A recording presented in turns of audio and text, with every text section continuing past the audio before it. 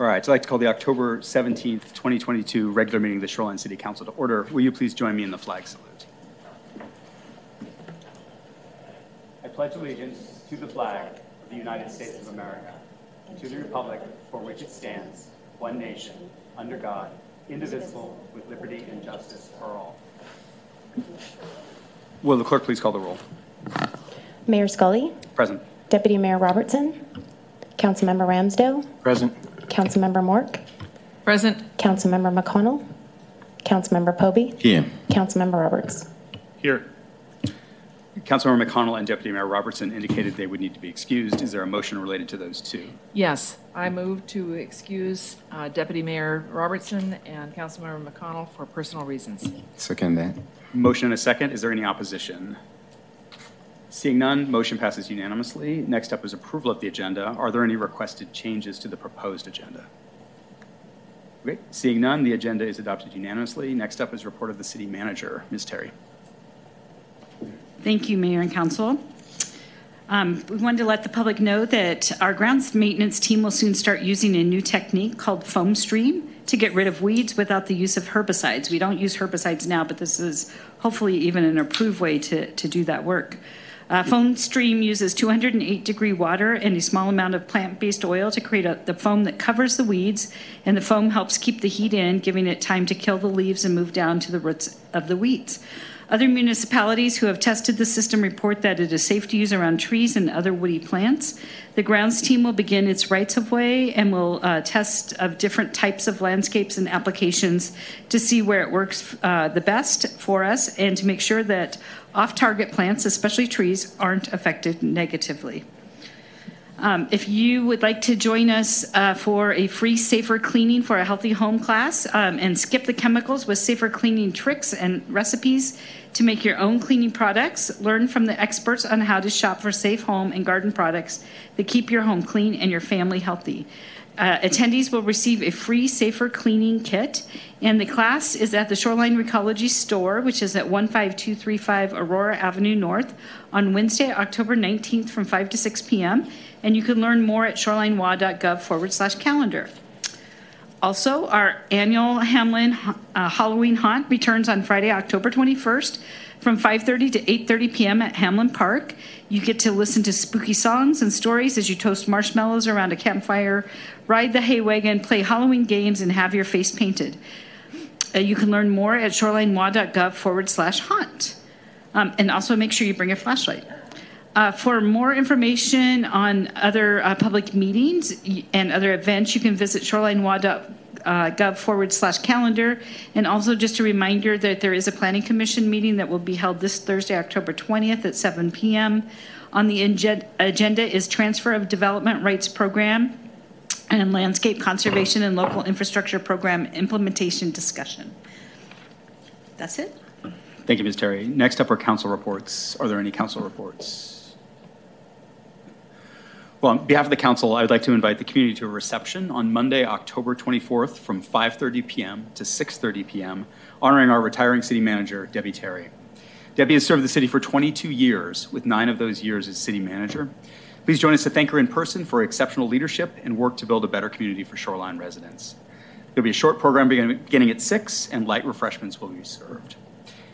Next up is public comment, although unfortunately not uncommon for the budget cycle. No one has pre-registered, and I see no one in the audience but staff.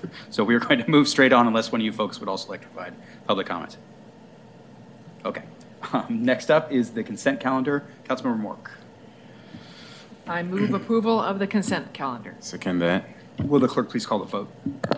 Councilmember Ramsdale. Aye. Councilmember Poby. Aye. Councilmember Roberts.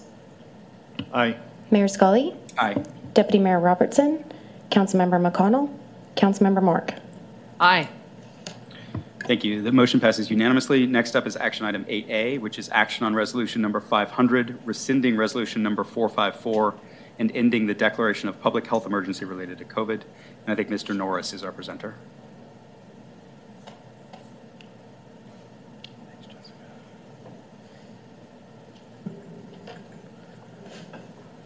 Excuse me. Good evening, Mayor, Council. John Norris. I'm the Assistant City Manager here for the City of Shoreline. And as the Mayor just mentioned, tonight in front of you is proposed resolution number 500, which would rescind the resolution number 454 and end the declaration of public health emergency related to the COVID-19 pandemic. And this is in front of you tonight as an action item.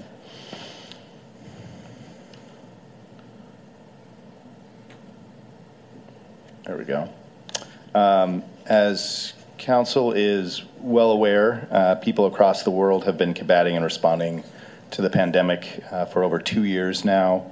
COVID, of course, is still in our community and in our region, so not taking that lightly. But COVID is not the public health emergency that it once was back in 2020 and 2021. To go back a little bit in time to the early days of the pandemic, some of the first actions the city took was to declare the COVID-19 was a public health emergency. The city manager took that action on March 4th, 2020, and council subsequently ratified that decision on March 16th via council resolution. Given where we are today, 2.5 years on from that, and given the public health metrics that we're seeing in King County and in Shoreline, obviously we're now learning to live with COVID while still protecting ourselves via vaccination and other means. Staff does feel it is now an appropriate time to rescind that public health emergency. I know the governor, you probably saw this in the news as well, the governor will be taking a similar action to rescind the statewide state of emergency at the end of this month as well. In order to terminate the declaration of public health emergency, council must consider and adopt a resolution rescinding your prior resolution that ratified the city manager's declaration. And that is what is before council tonight in proposed resolution number 500. As you can see on the slide, the resolution would direct the city manager to terminate all emergency orders of the city manager derived from or related to that declaration, which at this time have already been eliminated. So there really isn't much of a practical impact of this requirement.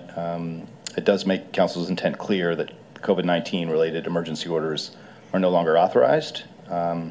All council resolutions as well, this was noted in the staff report, that were tied to the declaration would also be rescinded. Again, those have all basically run their course, and so there really wouldn't be a practical application as well for those. I did want to mention that the city's COVID-19 vaccination mandate, which was established via resolution number 483, is not impacted by resolution number 500, as it is expressly stated in that resolution that that would need to be rescinded, and that's not a part of the proposed resolution in front of you tonight. So obviously if council wants to have a discussion about that staff can bring that back at a later time, but did want to say that that wouldn't be impacted by proposed resolution number 500 in front of you tonight. And so with that, staff does recommend that the City Council adopt resolution number 500, rescinding resolution number 454, and ending the declaration of public health emergency related to the COVID-19 pandemic. And finally, as per Council Rule of Procedure 6.1B, which states that for an action item that is before the City Council for the first time that is not a part of the consent agenda, public comment for that, and we'll need to follow the staff report but proceed council review. So happy to answer any questions following that public comment period. Thank you, Mayor. Thank you, Ms. Norris. I'll now open up the public comment period for this action item. Is there anyone signed up for public comments? No one is signed up. Right. And seeing no one in the audience, I'll close the public comment period. This is an action item. We generally start with a motion. Councilmember Mork. I move to adopt Resolution 500, rescinding Resolution number 454 and ending the declaration of a health emergency associated with COVID-19. Is there a second? Second. Motion and a second. Would you like to speak to your motion? I think it's self-explanatory. Governor's doing it. It's time. Any other comments from council? I would just add that this has been a long road, and we're finally all back, and it's nice to be back. And you know, the deputy mayor and assistant city manager and I celebrated by having our last Zoom meeting wherein nothing worked, and I ended up dropping out and just saying I can't make it go. So I thought that was an appropriate way to end a public health emergency, was with a remote meeting that just wasn't that functional. So in any event, will the clerk please call the vote? Councilmember Pobey? Aye. Councilmember Ramsdale? Aye. Councilmember Mork? Aye. Mayor Scully, Aye. Councilmember Roberts, Aye. and Deputy Mayor Robertson and Councilmember McConnell are absent. All right, the motion passes unanimously, 5-0. And next up is study item 9A, which is discussing the 2023 to 2024 proposed biennial budget and capital improvement plan. This is our department presentations, so we have a packed agenda tonight. It looks like Ms. Lane is up first. Okay, all right.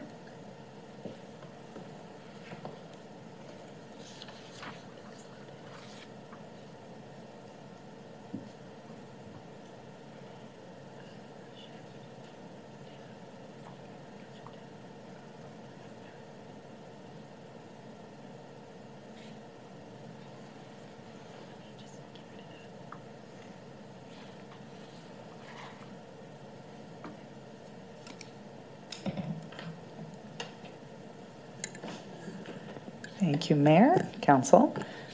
So yes, tonight we are doing department presentations. Before we start with that, I'm going to make sure I can advance the slides.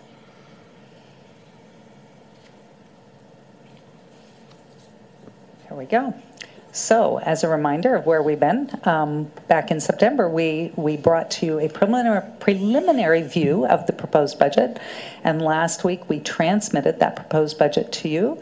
And tonight, as I've said twice now, we are doing the department presentations, or the first installment of that. As always, the budget information is available on the city's website. Residents can also choose to purchase a copy of the budget on CD if they choose at the city clerk's office, and we're working with the Shoreline Library to get a link on their website as well. So for tonight's meeting, we will be doing all of the city departments except for Public Works. We'll return next week with Public Works and also cover the capital improvement plan, as well as our enterprise funds. And we'll also cover the debt service funds and general fund transfers at that time. So to just orientate you to the how the department budget is laid out in each of in your proposed budget, if you haven't already gotten familiar with it, they're all the same. Every department is laid out with its mission statement at the beginning. It also provides a high-level view of the historical expenditures that we'll preview as well in slides tonight, and staffing trend. It covers the accomplishments for the last biennium, or this current biennium that we're in, as well as the goals and work plan for the coming biennium that's in the proposed budget. Then there are more details that split the expenditures and revenues by various methods, and also a sheet that talks about the changes in the budget. And so as we walk through each of the departments tonight, you'll see that we've provided the page number for that department, so you could easily navigate to that. So it's important to remember that as we look at the department as a whole, that they are developing the budget. Their staff have made recommendations, and the city manager has included that in order to accomplish the highest priority city goals within the existing resources. So it certainly isn't everything that everybody would like to do, but we do intend to address council's highest priorities, and you'll see in there as departments talk about the radar expansion, the implementation of the parking enforcement program, compensation for boards and commissions, as well as urban forestry support are the ongoing investments that are included in the proposed budget. You'll hear more about that from the departments. You'll also hear about the one-time investments. So these are investments that are not ongoing. They are a one-time cost that uses fund balance, and they are used to support and implement council-approved plans, as well as your goals and the organizational goals, as well as invest in capital and operating significant purchases or investments. And you'll hear about those from each department. So I do like to talk briefly. You might hear some continuous improvement from each of the departments, but I like to talk at a high level about just as a reminder that the city is very focused on continuous improvement. We see this as a way that it helps us to minimize our cost growth and to avoid cost cost increases, as well as sometimes find some good hard dollar savings from our continuous improvement. So here are some examples of continuous improvement efforts that have been undertaken in the past couple years. So with that, we will start talking about the budget, and I'm going to use City Council as an example of how we'll do that. So every department has this slide that does the expenditure comparison. You will see the person who will be doing the primary presenting coming up and joining me here at the table, and I will just do a brief introduction on that department's budget and then turn it over to them to speak. One thing is different this year, although for some of you it's new for everything, but there is in this proposed budget going to be a city manager recommended amendment in the event that our voters approve the levy lid lift. And so each department does have a slide that addresses the item. If they have any items, there's actually just 3 in that city manager recommended amendment. And so that will also be addressed in addition to the items that are included. But I think it should be very clear to you what's included and what will be the amendment. So with that, we'll talk about City Council. So you see that City Council's budget is just over $575,000 for the biennium, and there is no staffing changes anticipated. The increase, I will turn it over to Assistant City Manager Don Norris to talk about that increase in the budget. Right, and thank you, and I apologize for interrupting, but unlike normal, we have a giant presentation with people coming and going, so I would encourage council members to go ahead and raise your hand and ask questions during rather than at the end, because we'll have to then move people around. Right. Thank you. Thank you, Sarah. Good evening again, Council. John Norris, Assistant City Manager. There are no supplemental requests in the City Council's budget, but did want to take this opportunity briefly just to share really the results of the Council Salary Commission process, which was wrapped up earlier this fall in September. This is a process that Council is well aware of. You appointed a Salary Commission in the spring. They did their work over the course of the summer. They have already made their decision, and so that decision they have filed with the City Clerk is a final decision. It is incorporated into this year's budget, and you will see that as part of the budget amendment that will be coming later in November. For the current year, it is also, of course, incorporated in the 2023-2024 proposed budget. And so because that decision was made and filed with the clerk, I just wanted to take this brief opportunity just to share a little more publicly what the Salary Commission's decision was with regard to council compensation. As you can see here on the slide, the Salary Commission is a final decision, as I mentioned. As you can see here on the slide, the Commission set council salary at the pay rates shown, and those are on a monthly basis. Commission also included a provision that's subject to IRS limits that the council members could choose from 0 to 100% of compensation to be taken as salary, to be allocated to deferred compensation as a retirement benefit, or to be taken as a combination of either salary or deferred compensation. And finally, the Commission eliminated the benefit package as currently established under City Council Ordinance number 287. So that had been a fairly long-standing policy of the city, which provides for either health benefits or deferred compensation in lieu of those benefits. I know for many, many years, the City Council has elected to not utilize health benefits and instead opt for deferred compensation, which was part of the reason I believe the Salary Commission made that decision.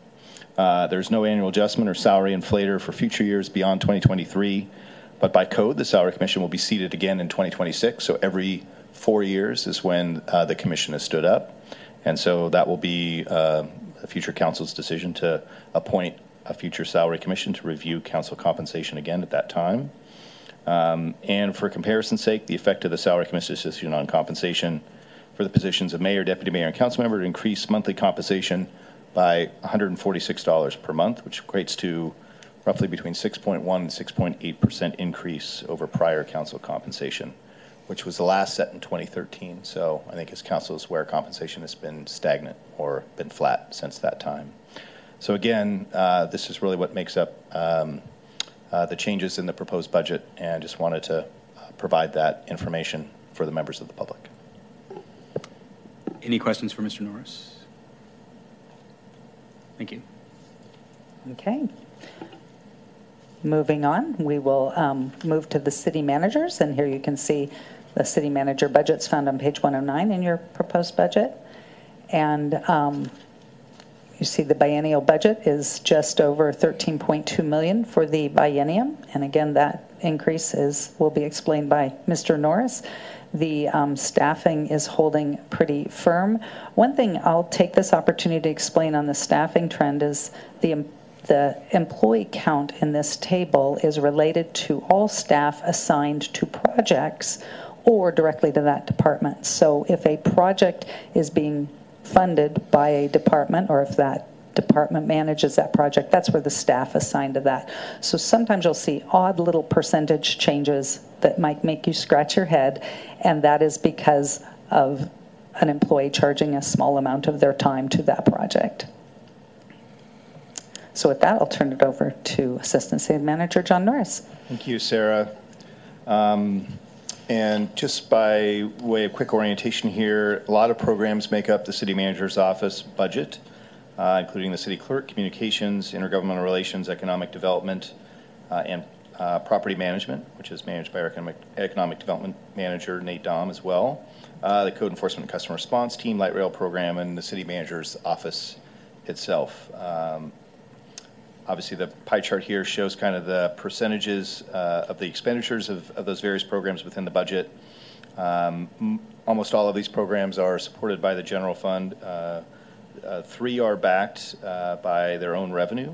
So the shoreline secure storage operations, which is supported by the revenue of the storage facility. The code abatement fund, which is supported by proceeds from property sales. And we have lien property that may have an abatement action against it. And then the light rail program, which is supported through a funding agreement through Sound Transit. That is our program to permit and inspect the Sound Transit Linwood Link Extension project. Of course, we've got a new program, just very briefly, and we'll hear that in a second, the radar program as well, which has a new name. But in the budget, it is referred to as the radar program. Question from Councilmember Poby. Thank you. The 10% for the light rail, can you give a little details on that, if you don't mind? Yeah, so that is our light rail program. So that is staff that are 100% funded by Sound Transit to permit and inspect the Linwood Link Extension project. So we have what we call an interlocal funding agreement with Sound Transit. They provide funding to the city. So instead of paying for standard permits like another developer would, we have a special agreement that funds our staff to do the permitting for that. So the expenditure doesn't sit what the city is funded, is given Right. from Sound Transit. The expenditure and the revenue match up, and so it basically it's a zeroed out. Zero, okay. Correct. Related question, is the storage court operating at a revenue neutral basis? Yes. So we'll answer that. The storage court actually produces some net income every month that we use to pay down the balance on the bonds. When we refinanced this year, we were able to pay down about $475,000 from the revenues earned from storage court. Of the principal? Correct. Right. So leaving aside city being in business, that at least we're no longer subsidizing that with tax money. Correct. Thank you. Great. And this slide here shows the proposed budget investments that is in the city manager's proposed budget within the city manager's office. This starts with, obviously, the radar expansion program, which I know council is very well aware of.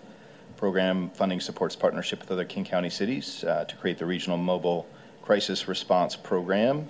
I know next week as well, staff will be bringing back the interlocal agreement for council's consideration, along with the articles of incorporation to help that would create that program. And so the funding in the budget proposal here would be for that interlocal agreement.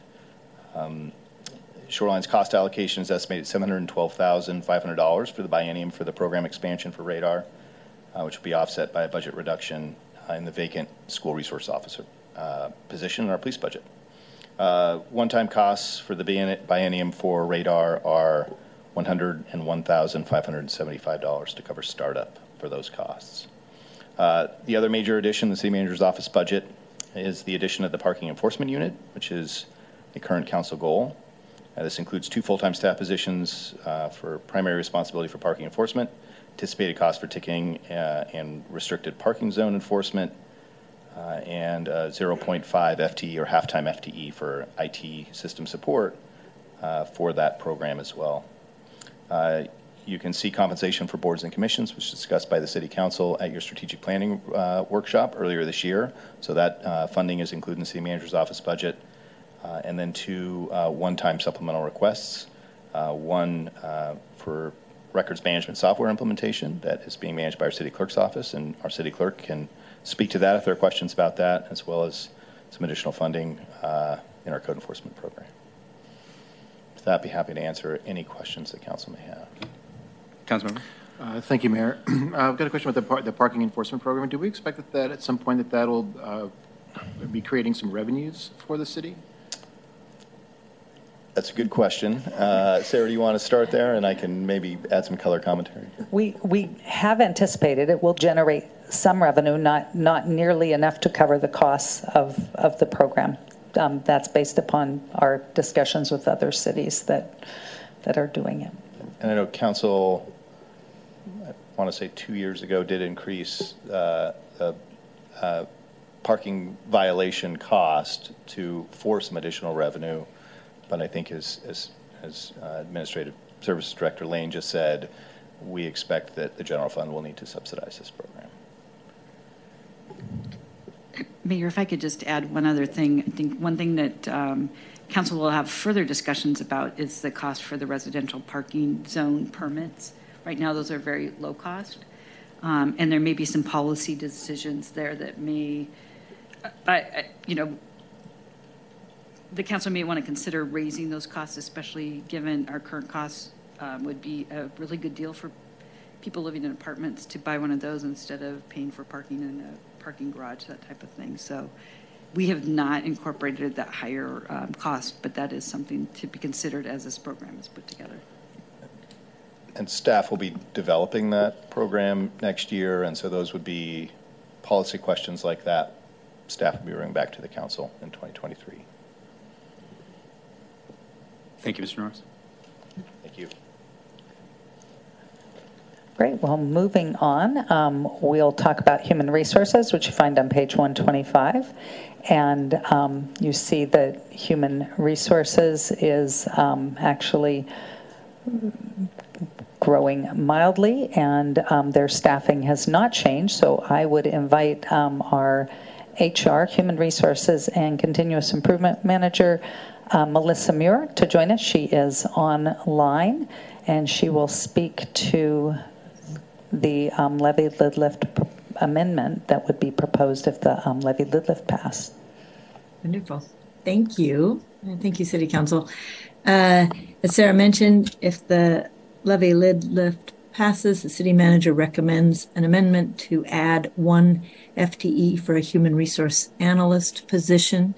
From the HR perspective, in 2022, 50% of the city's workforce will be new somehow in their position. We are advertising our 100th position of the year to date and have seen incredible pressure in the region, not just in Shoreline, as we are facing more openings and fewer candidates and exodus to a variety of competing things in this labor market. In the past 20 years, the city has grown employee-wise by 2/3, but HR staffing has remained unchanged. We also, in the last 2 years, as you know, have a new collective bargaining agreement, and there is a tremendous need to continue developing our labor relations. And importantly, as we look at how we attract candidates, hiring people, train and develop them, if we're going to be a strong anti-racist community, it's going to start with an anti-racist workforce. So thank you very much for your consideration. Questions for Ms. Muir?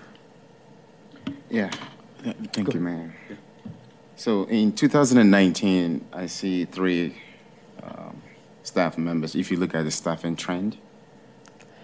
And then in 2023 through 2024, I still see 3. Yes, We did not, because this is not a addition that's included in the proposed budget, it would be added as an amendment if the levy lid lift would be something staff would recommend that council would add as an amendment if the levy lid lift were approved by voters. And so the staffing trend has remained flat since inception. That leads me to the second question. Knowing how critical this is in terms of continuous improvement and compliance when it comes to HR stuff, what's the backup plan for this? Temporary staffing is how we have been addressing the immediate need using other savings. So it's not a sustainable long-term approach. Okay, thank you. Any other questions? Thank you, Ms. Muir. Thank you. Okay, I'm moving on to city attorney. So I will just go ahead and cover city attorney. We just have 2 slides for that. So you find this on page 133, and you see that there is some growth in the budget, primarily due to contracting increases, in addition to normal staffing cost increases. And again, in city attorney's office, staffing has remained flat. We see that the breakdown of expenditures between the 2 primary functions, the city attorney, general city support versus prosecuting attorney. So it's a 70-30 split. And our city attorney, Margaret King, is available to answer any questions you might have. Any questions for Ms. King? Councilmember. Thank you, Mayor. Just a quick question here. Within the sort of the internal side for on the city attorney side,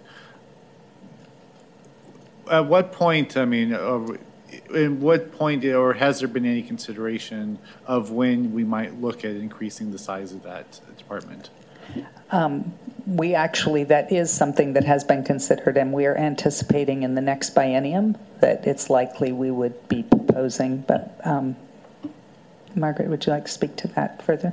I think that's correct, and then that's been the discussion about at the next biennium needing to take a look at that because a lot of the increases right now are prosecuting attorney related for community court and those kind of things, but as we increase code enforcement and as we increase some of the other things, as we become more populated and there's just more things for us to be doing, those are not easily contracted out to outside counsel, and it's not a good use of funds to contract that kind of work out.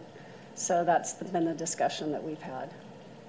So at some point, so you're in the next biennium, one of the things you're going to be looking at sort of workload issues, but also, you know, I know that we in the past have contracted out for specialty sort of cases that we presume is going to continue, but what I'm hearing is that there's becoming sort of that sufficient workload that a discussion is starting to happen about needing to expand this office, whether with another attorney or with a support person or just another attorney, or is it too early to tell? I think we got a program and we're trying to track kind of where we're spending our time, and then that would necessarily determine where we could get the most bang for our buck as far as some additional support. So we've been getting that data for almost 2 years now, and so I think that that's what we're really going to look through. It is true that we mostly contract out for specialty items. It takes a lot of work to just contract out for everyday stuff, so we just try to keep that in-house. Thank you, Mayor. Thank you. And in previous years, I've questioned the amount spent on outside counsel, but the specialty needs change every year. And so I've stopped asking that because I mean the answer has become self-evident. It's that sometimes some years we're bond heavy, in other years we need a lot of land use, in other years we just need, and finding one person to do all that in-house would be difficult. But I would always encourage us to do it in-house if possible. It is so much less expensive than hiring outside lawyers, as one myself. Okay. This last year, just so you know, we had a lot of specialties on environmental cleanup situations, which is definitely out of my specialty, and that is where you would go and find outside counsel. Great. So moving along to the police budget. which you'll find on page 185. And we do see a fairly sizable increase in the biennial budget for our police services, as well as a decrease in the staffing trend that Assistant City Manager John Norris already spoke about, the reduction of the school resource officer, but I'll turn it over to Chief Kelly Park to speak about the other changes in police. Thank you. I'm Chief Kelly Park, Shoreline Police. We wanted to give you some slides of some of the cool stuff that we've been doing this year with our outreach, so I hope you enjoy that. So with regards to our budget changes, you are seeing a pretty significant increase this year. The reduction of our SRO position is going to help mitigate that a little bit, and then those funds are, of course, being reallocated to help support the expansion of radar.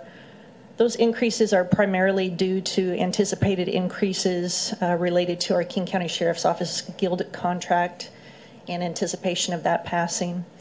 Additionally, the liability insurance increases in cost for King County across the board.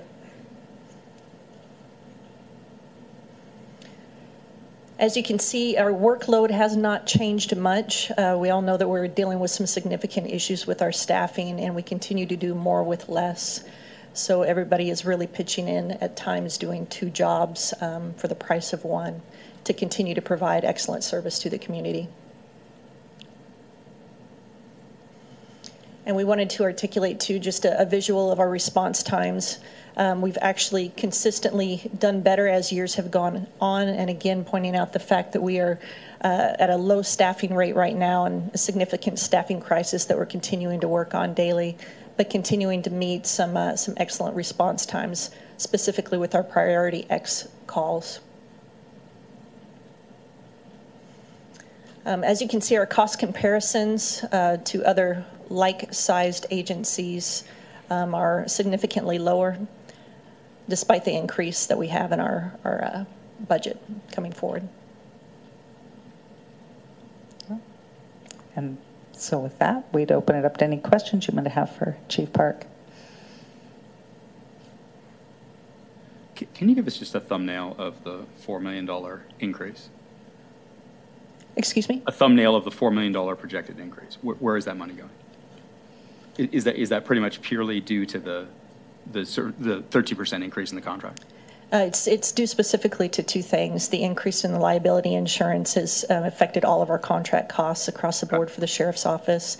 That is the bulk of the budget increase, yes. Right.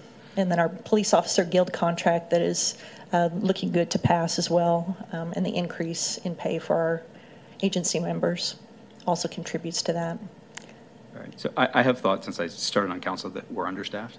I think 0.97 is low. And it's possible to have too many police officers. I mean, we don't want to be getting complaints that someone's been pulled over 3 times in the same week for a broken taillight. But those are not the complaints we get. The complaints we get are, we love our police, but there doesn't seem to be enough of them around. So I continue to encourage us to look at a potential increase in staffing. And I fully understand that when you're down 22%, that's not realistic. But long term, as you go about your new duties, I would encourage you to look at whether we need to increase it a little bit, if only absolutely. For public perception, because where we've been falling in our citizen satisfaction is pretty much purely on police, although the response times are remaining good. So my actual question, though, is, given that we're looking at a 2 to 3 year timeline at best to get the staffing problems fixed, is there anything we can do now? Is there anything we can fund now that would make it easier for your folks to be working those double shifts? Well, one thing that we are doing to try to increase and get our staffing up quicker than some of the other contracts is we now have a direct line fed from our patrol ops division. So rather than having to borrow from other agencies, or not agencies, excuse me, but precincts, and try to hold on to those folks that we put through the training program, they're directly fed to us. With that, we have, in the last 2 weeks, been given notice that we have another trainee coming out by Halloween.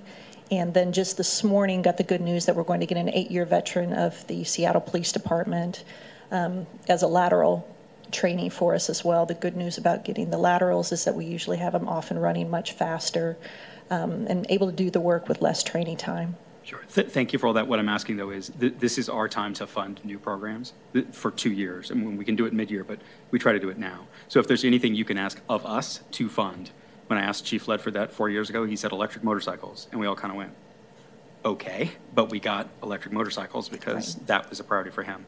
If there's anything you need now to ease the workload while we're staffing up, I would encourage you to ask, because I think you would find us fairly receptive. I appreciate that, Mayor. Thank you. Any other questions for the chief? No. All right. Thank you. Thank you. Okay, moving on to criminal justice, which you'll find on page 199. We see that there is an increase in criminal justice, and you see the big dip in the current actual projected. And Christina Arcity, our CMO management analyst, will speak to that. Good evening, Council, Mayor. Thank you for having me. So, as you can see, the criminal justice portion of the city's budget is made up of 3 categories: public defense, municipal court services, and jail. The city contracts for all of these services. Projections for each of these categories in the budget, along with future forecasts, are primarily based on activity trends over the past couple years. The dip you saw on the last slide is primarily related to COVID impacts. So the jail housing days biennium graph that you see here is related to account for 54% of the criminal justice budget. So this graph is showing both the actuals and the projected jail usage.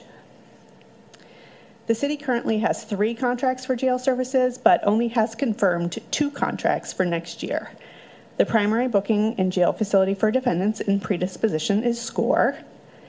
King County Jail is used when a defendant is booked or jailed on charges for multiple jurisdictions or on felony and city charges at a rate more than double. Yakima County previously housed most of SCORE's sentence inmates at a rate 50% lower than SCORE. However, they will no longer be providing contract jail services starting in 2023. Additionally, the city will continue contracting for at-home detention services for defendants who qualify for a public defender. This contract began in 2022 and allows defendants to go to work or other approved activities while being monitored by the court. The cost for this is about 5% of the daily bed rate at SCORE. Happy to answer any questions you might have about our criminal justice budget. Questions for Ms. Arcity? Yeah, Mayor. Thank you so much. I'm looking at the expenditure by program, and I'm looking at the criminal justice and jail services. That's about 1.3 million increase. What goes into that? Sorry, I'm sounding dumb, but I want to hear more details about that. Sure. So for and I realized too when I showed this slide that it's a little bit difficult to see how it translates to the costs, because the different jails actually have significantly different costs to them. So for example, the King County Jail here in the green, for the projection for 2023-2024, that's at a very high rate compared to the much lower number of SCORE. And if we were still able to contract with Yakima as we have in the past, such as in 2017, 2018, that's at a very minuscule amount. So the jail costs are a significant portion of the amount of that piece. And then for court services, that is directly our municipal court services. So it pays for our judges, our clerks, the space that we use. And then lastly, for the public defense, that includes the screening services that we use for indigent clients. It includes the primary public defense firm, and it also includes the conflict public defenders that we use as well. Thank you. I don't have any issues with the numbers. I get that. What I was trying to get is what you nailed on in your last statement, and that is what was driving it. And so it's a switch from Yakima to a more expensive jail. So this is just a projection, right? So this is just a projection. What we're seeing now, and police could speak to this as well, is that while during COVID we had a lot less officer interaction with the public, they were purposefully holding back due to the public health emergency. There was also recent legislation that had been put in place that was unclear about how officers could continue to make certain types of arrests, or there were certain procedures that were now in place, for example, with the Blake decision around making arrests, that officers were no longer making immediate arrests. So the projection, for example, for jail, we are using both what we're seeing as trends this year, which is increasing numbers of people who are going to jail and then also being sentenced, as well as changes to the legislation. There's more clarity.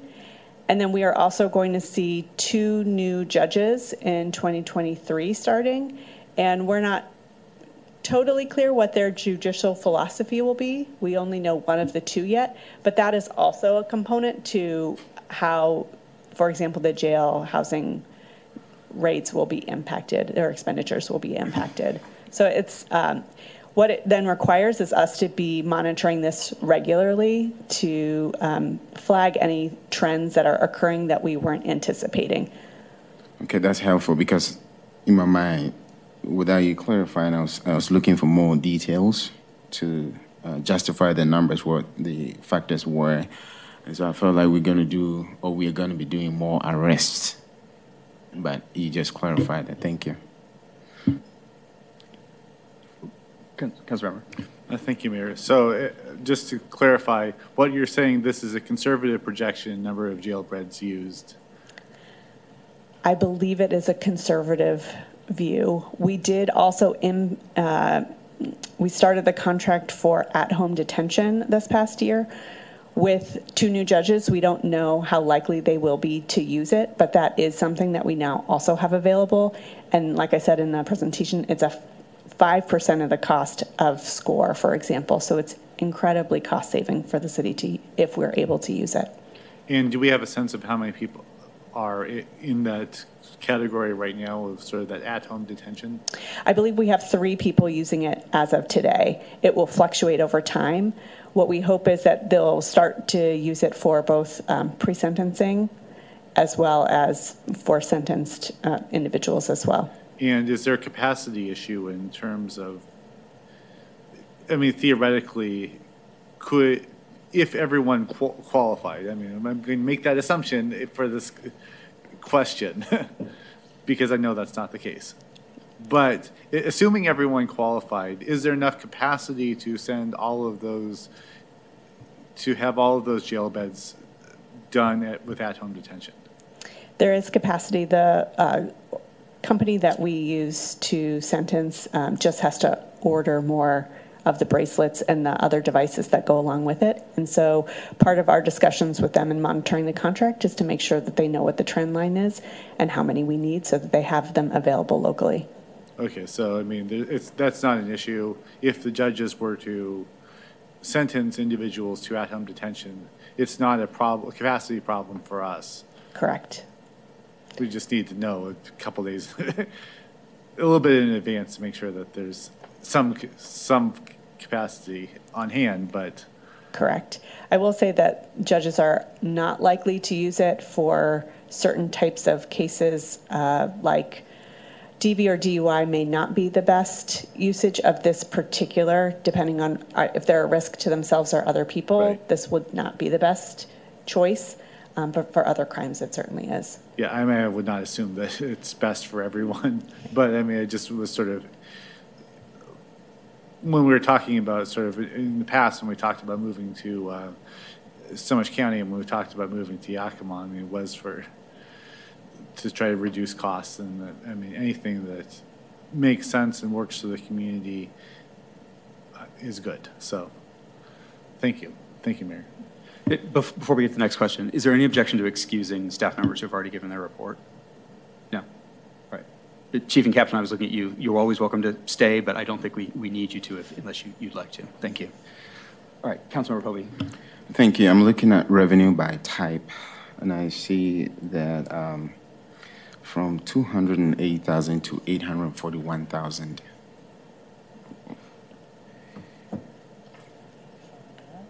So the revenue is based on the traffic tickets that are given. And so during COVID, we did not issue as many traffic tickets. Again, the approach was to really back off of interactions regularly. We also, due to staffing shortages in the police department, have eliminated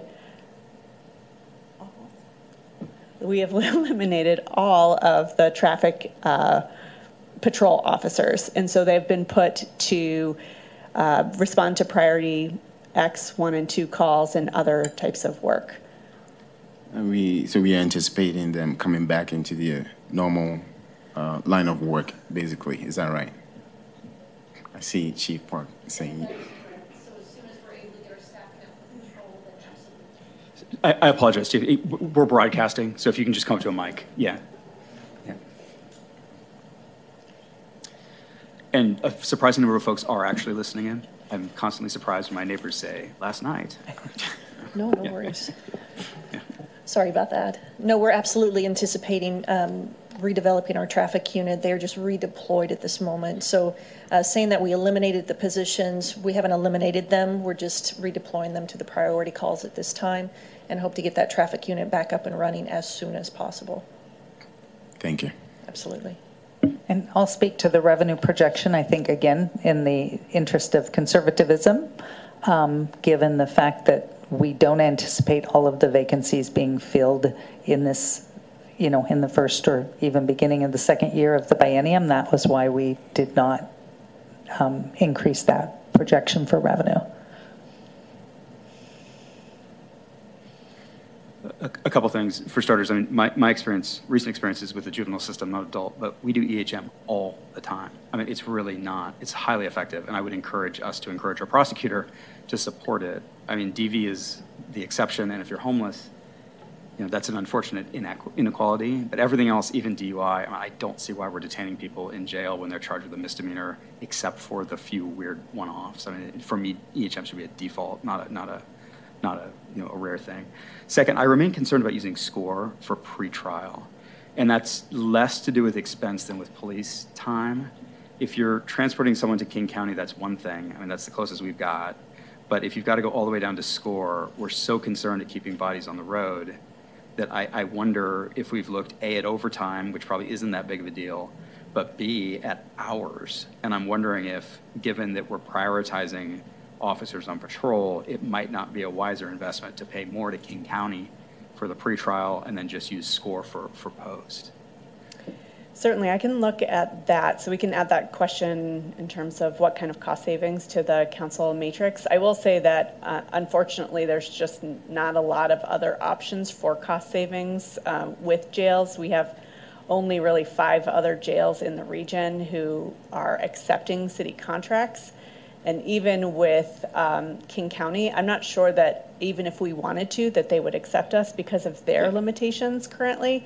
And the counties look at really minimizing the number of defendants that they have held there. So we've had experiences where we've brought someone there and have been denied. And so we're a little bit in a rock and a hard place, and we need to go where we have a contract and where we're being accepted. And currently our best option locally is SCORE, unfortunately. But I can get back to you in terms of if we can analyze that a little bit deeper in terms of officer time and things like that.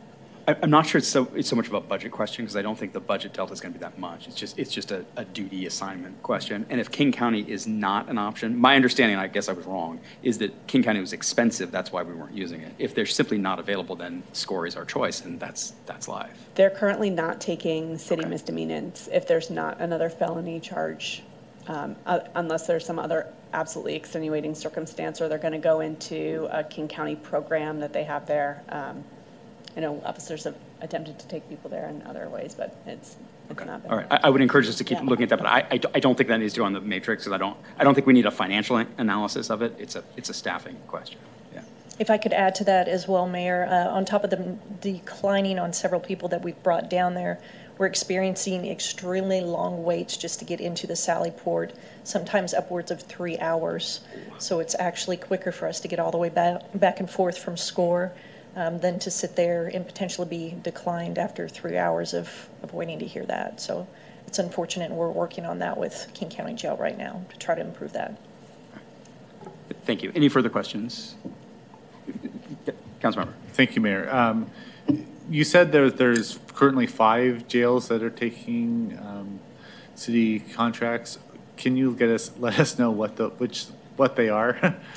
Yes, they're Kirkland City Jail, Issaquah Jail, Kittitas County Jail, Benton County, and Klickitat County. Well, let's do Benton. We can certainly look at that. I was kidding. Oh, not Renton with an R, Benton. I know with that's. a, I heard. okay. That's why I said, why is that? Why are we even discussing Benton County Yeah, Jail? yeah. We can take them to Ohio. Yeah. Exactly. Thank you. Yeah, if you could put that on the matrix and sort of give us a sense of what the rates are, just so we have can adequately compare. I know you've done a good job, but sometimes we just need to double check and have good information when we are asked why we are using this particular facility as opposed to another facility. Thank you, Mayor. All right. Any further questions? Ms. Terry, did you have a comment? No. Okay. You were pointing to Councilmember. Okay. Thank you. All right. Thank you both. Great. Well, now we will move on to Planning and Community Development, page 207. And I will point out that this looks like a significant budget increase between the current biennium and the proposed biennium. And partly that is because you may recall that staff approved the addition of 4 FTEs in 2022. The budget for those FTEs only covered a portion of 1 year that we actually thought we'd have staff in place. So if you adjusted 2021-22 for the full biennium, you wouldn't see nearly the increase. So I thought I would just answer that question off the bat.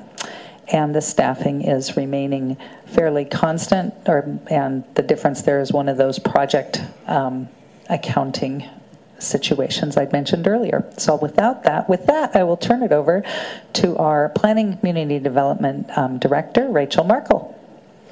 Good evening, Mayor and Council, and thank you, Sarah. I'll just dive right in.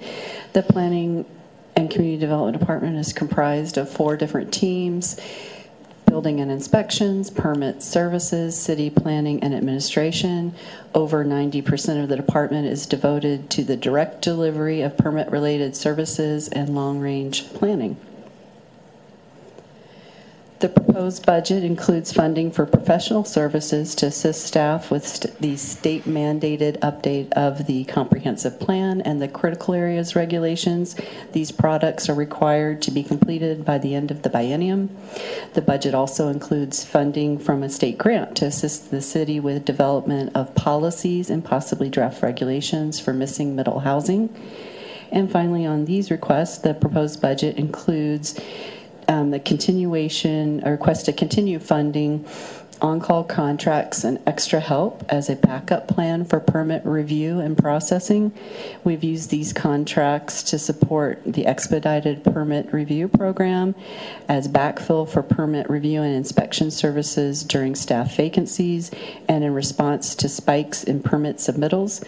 This allows us to perform the required services without having to overstaff.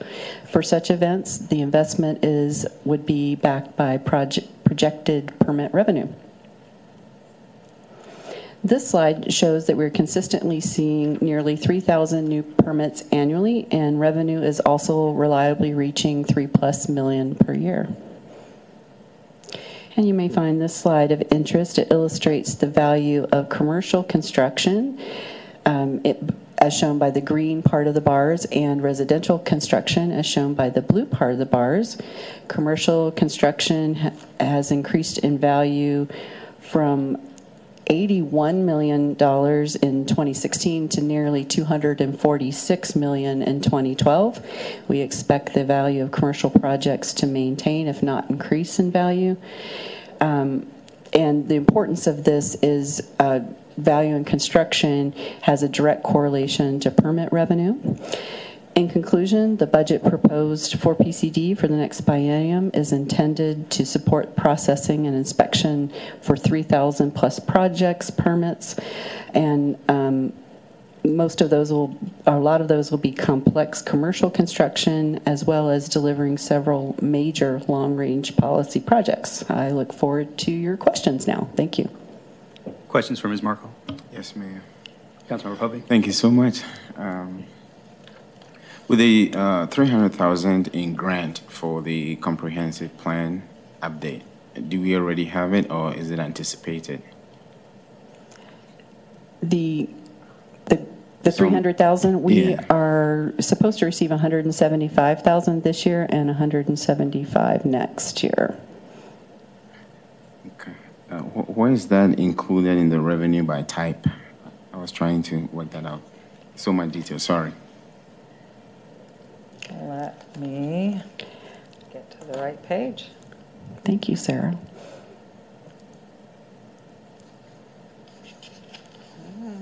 And I just I'm sorry, this might be causing the confusion. It's 87.5 this year and 87.5 next year. Okay. Thank you. Further questions or comments? Councilmember? I was just wondering how much we are spending on contingent. I mean, I don't expect the answer now, but it would be nice to sort of see what sort of, how much we're spending on sort of contingency and sort of extra help over time. I mean, I don't think that's sort of not necessarily reflected in what was transmitted to us, but it'd be nice to sort of get a sense of what kind of increases, or if there has been an increase in sort of going out for extra work and contracting out over the last few biennia, if that's possible. Sure, we'll put that in the matrix. Thank you. Thank you. I remain, I think there's more of a plan than I know of, but it seems to me that we often seem to be reactive to permit times, and we'll get extra folks in for sound transit. And I would love to see us probably in the next biennium with sort of a comprehensive look at here's what we're doing in terms of permit time, in terms of this, in terms of that, and here's the areas we want to see a change, and here's we want to fund it. I personally, and I think council in general, is pretty willing to increase funding, because my sense is we've done what we can to make it as efficient as possible with the resources we have. And it may be that when we hear complaints about permit times in Seattle is so much better, and why did this happen, why did that happen, that's just grousing that we always get. But there's enough of it that I'm concerned that maybe we should be investing more money in just getting citizen satisfaction when they walk into permit, or developer satisfaction when they go in for a permit, that Shoreline is the best place to go, not somewhere in the bottom, which is what I tend to hear. And again, that's after years of hearing all the stuff we and you have done to make it as efficient as possible with the folks you have. So maybe it's time to get more bodies in there. Thank you. Councilor Roberts. Thank you. One more question. I'm wondering what kind of educational effort the planning department has done to make sure that people get the proper permits. I mean, we often sort of hear complaints about, well, code enforcement came in and put a stop work order for something that they didn't know that they had to get permits for. I wonder what kind of efforts we are doing to sort of educate contractors, to educate homeowners, to sort of know, okay, this is a thing that you have to get a permit for. Is there any of that work or do we have even the staffing to do any kind of that educational effort? If it'd be okay, I'd like to put that on the matrix, and I can give you a much more comprehensive answer. Yeah, happy to.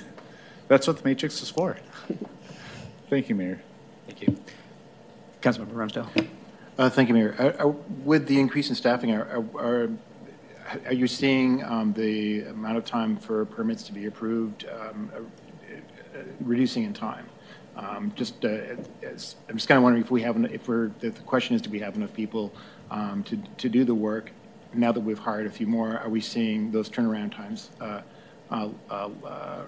reduced than before? I don't believe we've had enough time with the actual people on staff yet, and we still have 2 yet to hire. that will be what we'll be looking at when we come back again to talk about staffing. How far did that get us to meeting our goal? Okay. All right, thanks. Thank you, Ms. Markle. Thank you.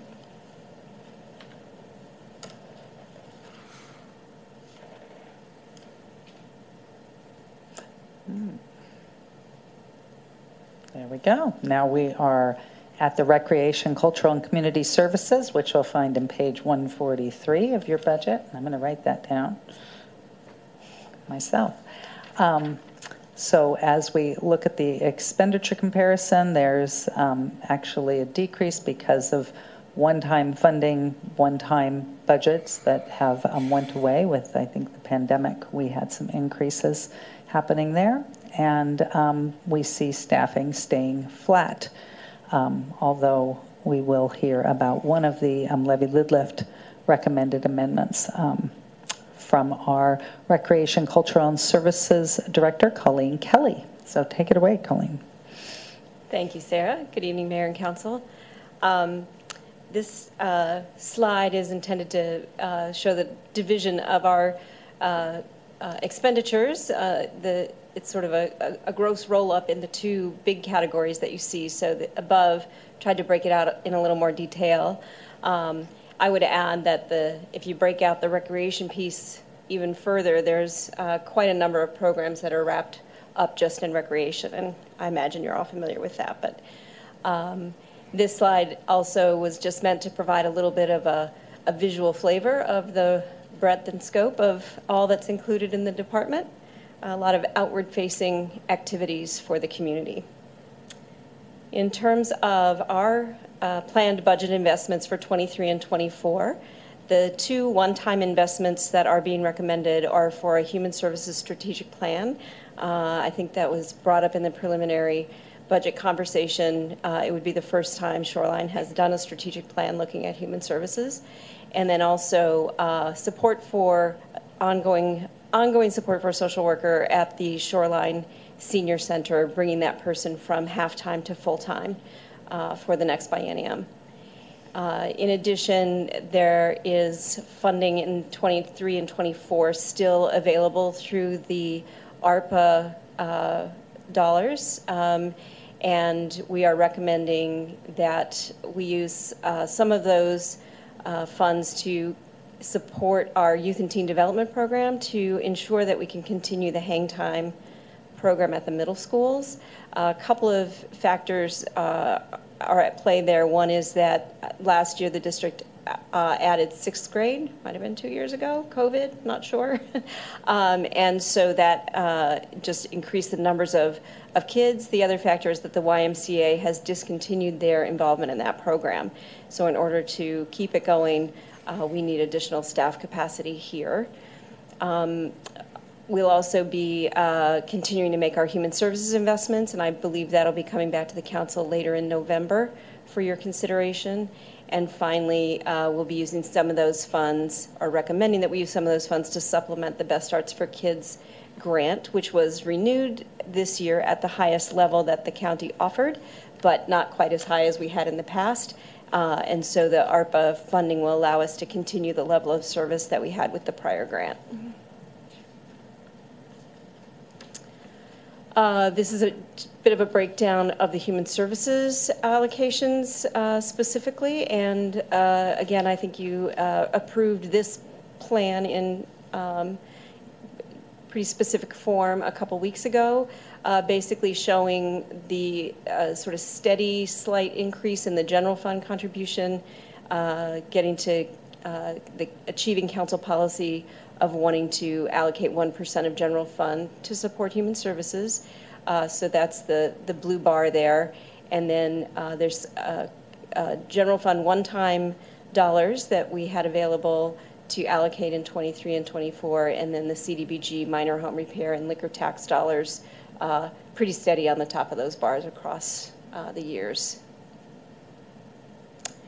And looking at the revenue trends, this looks familiar to other graphs you've seen tonight, where there's a big dip in 2020, and we all know what that's about. steady kind of recovery from that, and anticipating that we'll be pretty bit close to what we saw in 2018, not quite as much as in 2019 for the next biennium. Talking with Mary about that, it sounds like they really pushed it in 2019 in terms of the number of camps and programs that were offered, probably beyond the capacity that we really had for good staffing. So trying to balance those things out, we think we'll be back at sort of normal levels for 23 and 24. Councilor. Thank you. I'm glad you brought that up because, sorry, there's another slide. One more slide. Oh, that's okay. So this is the one that Sarah mentioned a moment ago, that should the levy lid lift pass, included in the proposed amendment at that time would be an increase of 1 recreation specialist from a 0.65 FTE to a 1.0 FTE. And that is partly to just acknowledge the amount of workload associated with our camps, as well as to try to implement some of our adopted aging and adult strategies that have really yet to take hold. So that's what that would be about. Thank you, Mayor. I do have a couple of questions about camp. The first is on the hang time program. Is that program full, or is there additional demand for that program? Both, right? It's all the way full. Okay. So one of the things that's happening is it's having to be capped now. Kids are having to register for it as opposed to having it just be able to be open drop-in because of the capacity limitation on the staffing side. And I know that hang time is sort of divided between two locations, and so are both locations in the same place? Both full and both? That's my understanding. Okay. So if we're looking to expand, we'd be looking to need to sort of increase at both locations. Yes, I would have to, if you want some detail about that, I'd be glad to put that as a matrix issue and follow up with more detail. No, I'm just sort of curious. I just want to make sure that there's sufficient, and it sounds like there is very robust demand for the hang time program. Very. Okay. I do want to go back to the question about camps and summer, especially the youth camps and activities that are have been offered. And I know in 2019 that was the last. I believe that was the last year the pool was operating. Is that yes. Were those? Those revenues were backed out of that charge. They were, okay. So we're comparing apples to apples over the years. And also the number of camps, or? No, the numbers of, so that's why you did see a little bit of a spike in 2019, because there were more camps offered. Okay. And it did bring in more revenue, but it really stretched the staff. Okay. Probably farther than we should. Okay, so the pool, all the classes from the pool were taken out of Correct. what has been sort of shown and described to us. Correct. Okay. And on page 157, it looks like you're looking at 100 camps in 2023 and 200 in 2024, or is that a typo, or is that a? I'm going to have to get back to you on that.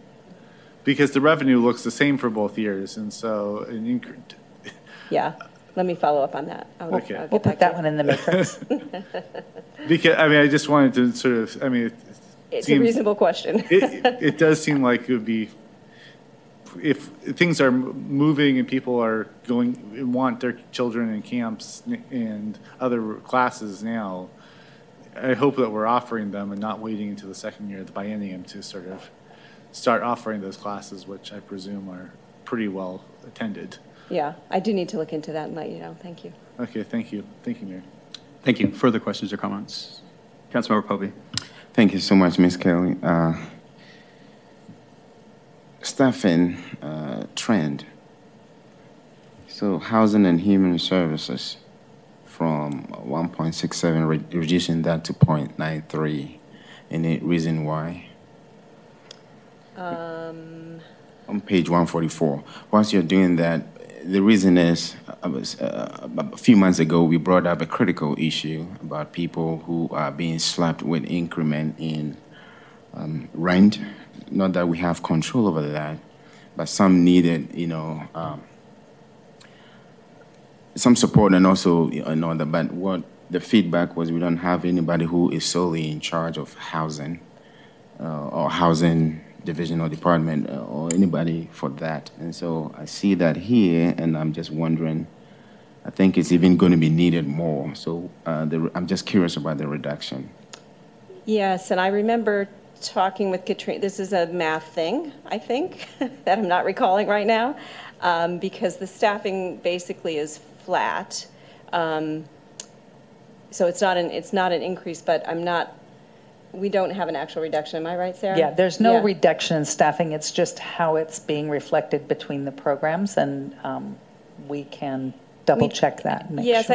I think what's happening is that we are trying to catch up to the reorganization, and so some of the so you'll see where some things are zeroed out that there were staff in the past, and so they're just showing up, I think, in different columns. And so at the bottom, you'll see all the totals are the same. Got it. Okay. Yeah. Is So it trading of functions maybe? we're basically flat staff. Okay. Yeah. Okay. All right. Thank you. Because I was going to follow up with the equity and justice position as well, but since you clarified that, that's okay. Further questions or comments? No? Thank you, Ms. Kelly. Mayor, I think I have one more question. Okay, Sorry. actually, Yeah. Ms. Kelly, sorry. Spoke too soon. Yeah, I think this is one of the departments that really, well, I'm not saying other departments do not, but when it comes to the community and the impact, this is one of it. And so I'm just wondering, with the funds that were utilized, especially from the ARPA funding, now that we have seen the impact and the feedback, how do we continue to sustain those impactful programs when the ARPA funding is no more? Do we see that in the budget? And that actually is one of the challenges I think we raised in the budget, is that, like for the hang time staffing, that we're proposing to use the ARPA funding, but the challenge is, how do we continue it afterwards? And so I think we recognize that these are needs, and unfortunately we have the financial constraints of our forecast. So trying to balance those, so I think everybody recognizes that there are ongoing needs that we need to look at how to fund. The question is just, can we afford to? And Councilmember, I'll just clarify, we do still have money to put into the programs for 23 and 24. That's the plan that we'll be bringing back in November. We intend to just bring back a plan for 23 to allow us time to better understand what the needs are going to be in 24, just because the volatility and the change has been so unpredictable. So we think it's wiser to do 1 year at a time. But we do still have money to stretch into those 2 years, but the question will be there at the end of that biennium. Thank you. Thank you. And I would just encourage staff to push for things during the budget cycles, right? I mean, this is the time, I think, to come to us and say, look, you know, here's a couple of programs that I would really like to see funded, and here's why, right? I mean, oftentimes it's not a matter of what we can pay for, it's a matter of where we choose to put the funding. So we tend to get budget reports that are pretty much status quo with a few little changes. I know you all respect each other and don't want to trample on each other's toes, but for me, this is the time to say I could do so much more with $500,000 in this program, and then let us bounce it around, because it's on our shoulders a lot to sort of figure that out if we want to make big changes. And honestly, we're not the experts at that. So, especially given your giant portfolio, if there's something that you really think would make a giant difference in the city, bring it to us and let us see if we can find a way to pay for it. Thank you. Appreciate that. Okay. So last is going to be the Administrative Services Department citywide, which you'll find on page 163, and I'll do the presentation for that. So we do have increases in our budget because you see that there are some additional staffing that are added, as well as one-time investments. You are not seeing the increase in the staffing, again, because of that project-supported work. So some of the staffing is showing up in the CIP. So that's why it looks constant.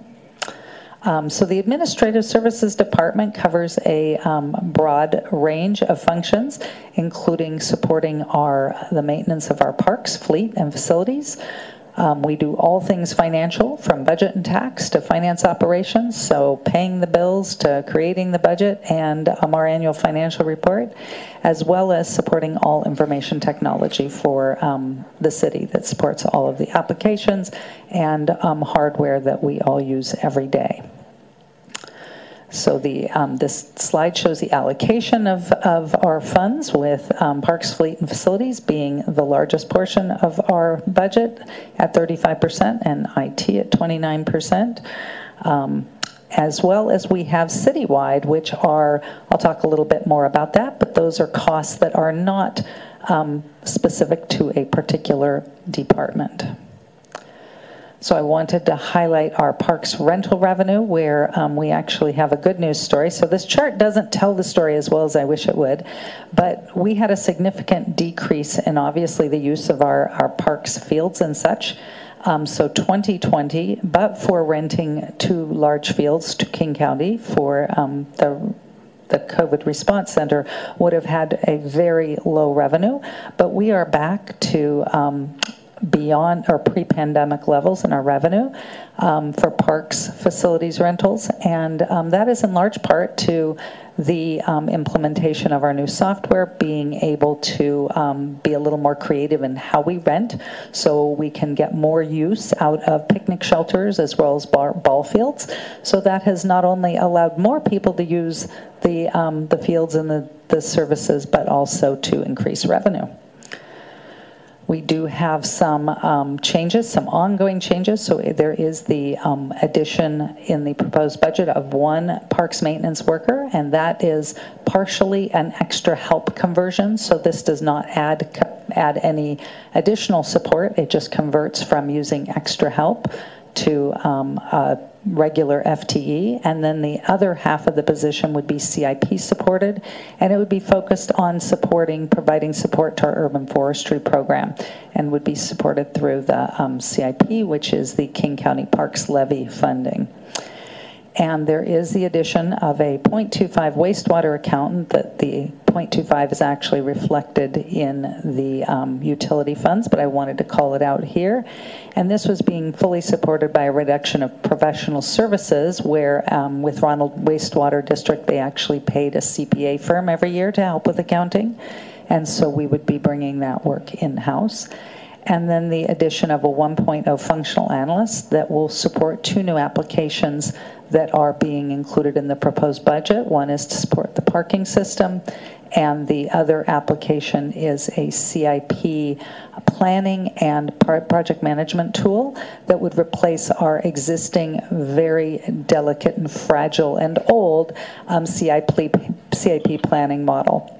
So those are the additions. In addition, there are one-time costs to support the strategic technology plan investments, as well as aerial photography update, which we do every few years. And then the final items that would be included in a levy lid lift amendment, if voters, that would be in the recommended levy lid lift amendment, if voters were to approve the levy lid lift, would be the addition of a 1.0 FTE IT specialist. And the genesis for this is that we spoke with council at the strategic planning workshop about our workload concerns in IT. We actually engaged a external consultant to work with our staff to identify workload, and they identified that we were significantly understaffed and actually recommended the addition of 2.75 FTEs in IT. This would be addressing the most critical and what we think would help the most of having an IT specialist, which would free up the other analysts to be able to focus more on their project work and daily support work. So that was our priority in addressing those. In addition to converting some extra help funding, as well as adding some general fund funding to support a 0.5 videographer web specialist. So currently we have extra help videographers who do our evening meetings to handle this. With the implementation of hybrid conferencing, we find that the utilization is significantly more complex, and as we need that during the day, we actually require additional support during the day. And given the IT staffing analysis, realized that our existing staffing just doesn't have capacity to address that. So with that, I would be happy to answer any questions council might have. And I have staff in the wings to answer anything I can't answer. Councilmember Roberts. Thank you. I'd like to dig a little bit more into this 0.5 videographer. The way I understand, videographer is often sort of on the communication side, but you're describing this not really as a communication, but more as on the IT support. Exactly. I think the videography nature is that they're recording meetings and such, but it's not like a wedding videographer where they're doing action shots.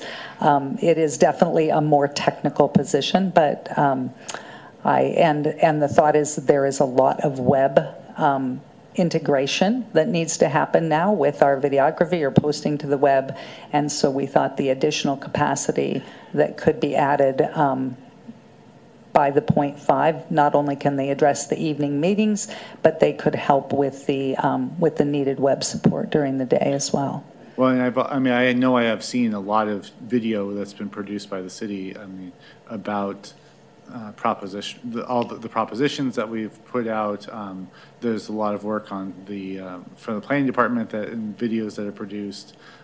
So do you anticipate that would be within that scope, or? That would not be within the scope. So it really would be around supporting the hybrid conferencing and the video support related to that. I don't think at the 0.5 that the capacity would be there to take on those type of videography projects.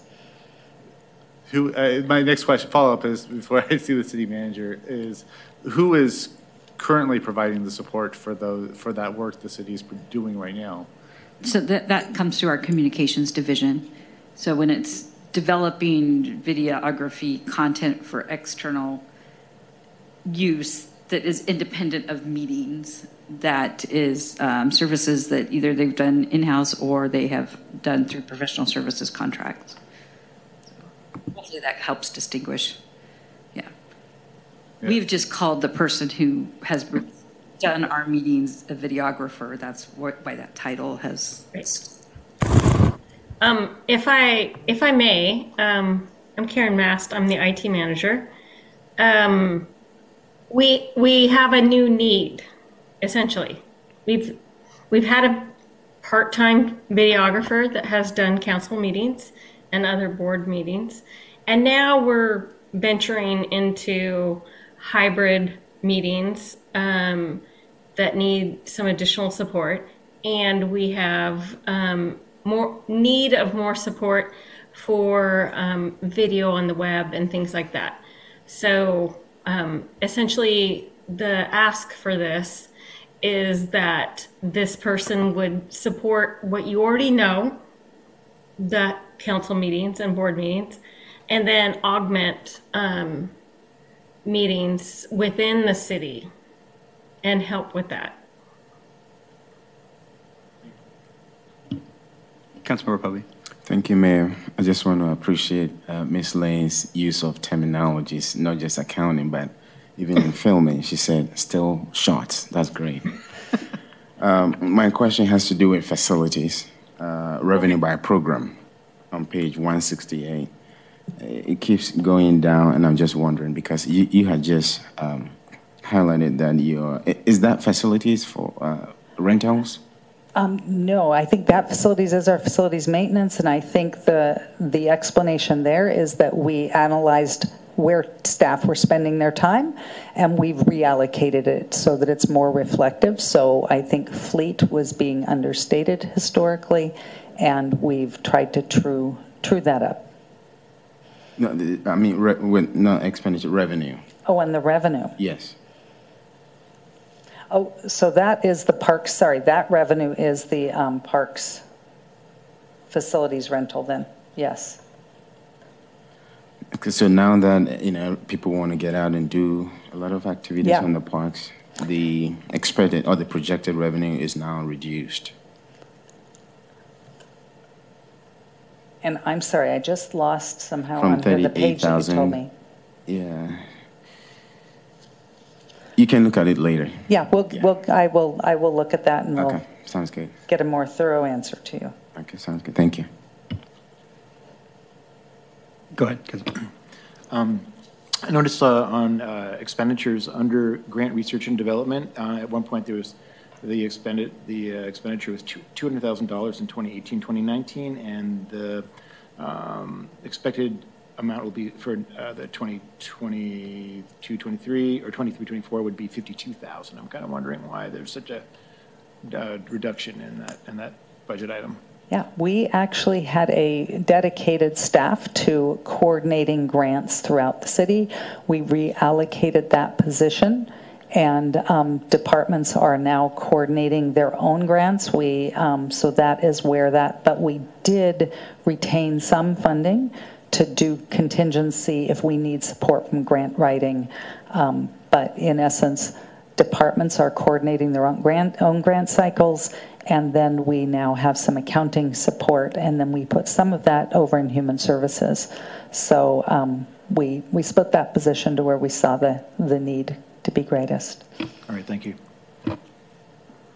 And I'll point out we continue to be very successful in getting grants, so we haven't seen a decrease in that. Anything further from Councilman Mark? So on the grants, do you have any documentation as to how much we get each year, or how big of an influence that is? I'm going to say a lot, but honestly, that maybe is the one thing, because if we still had that position, they could tell you exactly how much, but I will get the answer to that and we'll put it in the council question matrix. Thank you. The last issue of Currents, or it was the one before that, had a big article about all that. So we'll pull that up. Yeah. Anything further from council? All right. Thank you, Ms. Lane. Thank you. So, and just citywide, this covers the various types of costs that are covered in our citywide, which are generally, as I mentioned, things that are not attributable to a particular department. So all of our agency members, liability insurance, and contingencies. And then looking ahead to our schedule for the next few weeks, we will return next week covering Public Works and our CIP, as well as our 2 enterprise funds and the other funds. Then we begin our public hearings. We have 2 public hearings on November 7th, one that focuses on our revenue sources, and then the other on our general budget, and then the second public hearing on our general budget on November 14th, with adoption planned for the 21st of November. Any other questions? Anything else from council? Okay, thank you all very much, and we are adjourned. Okay.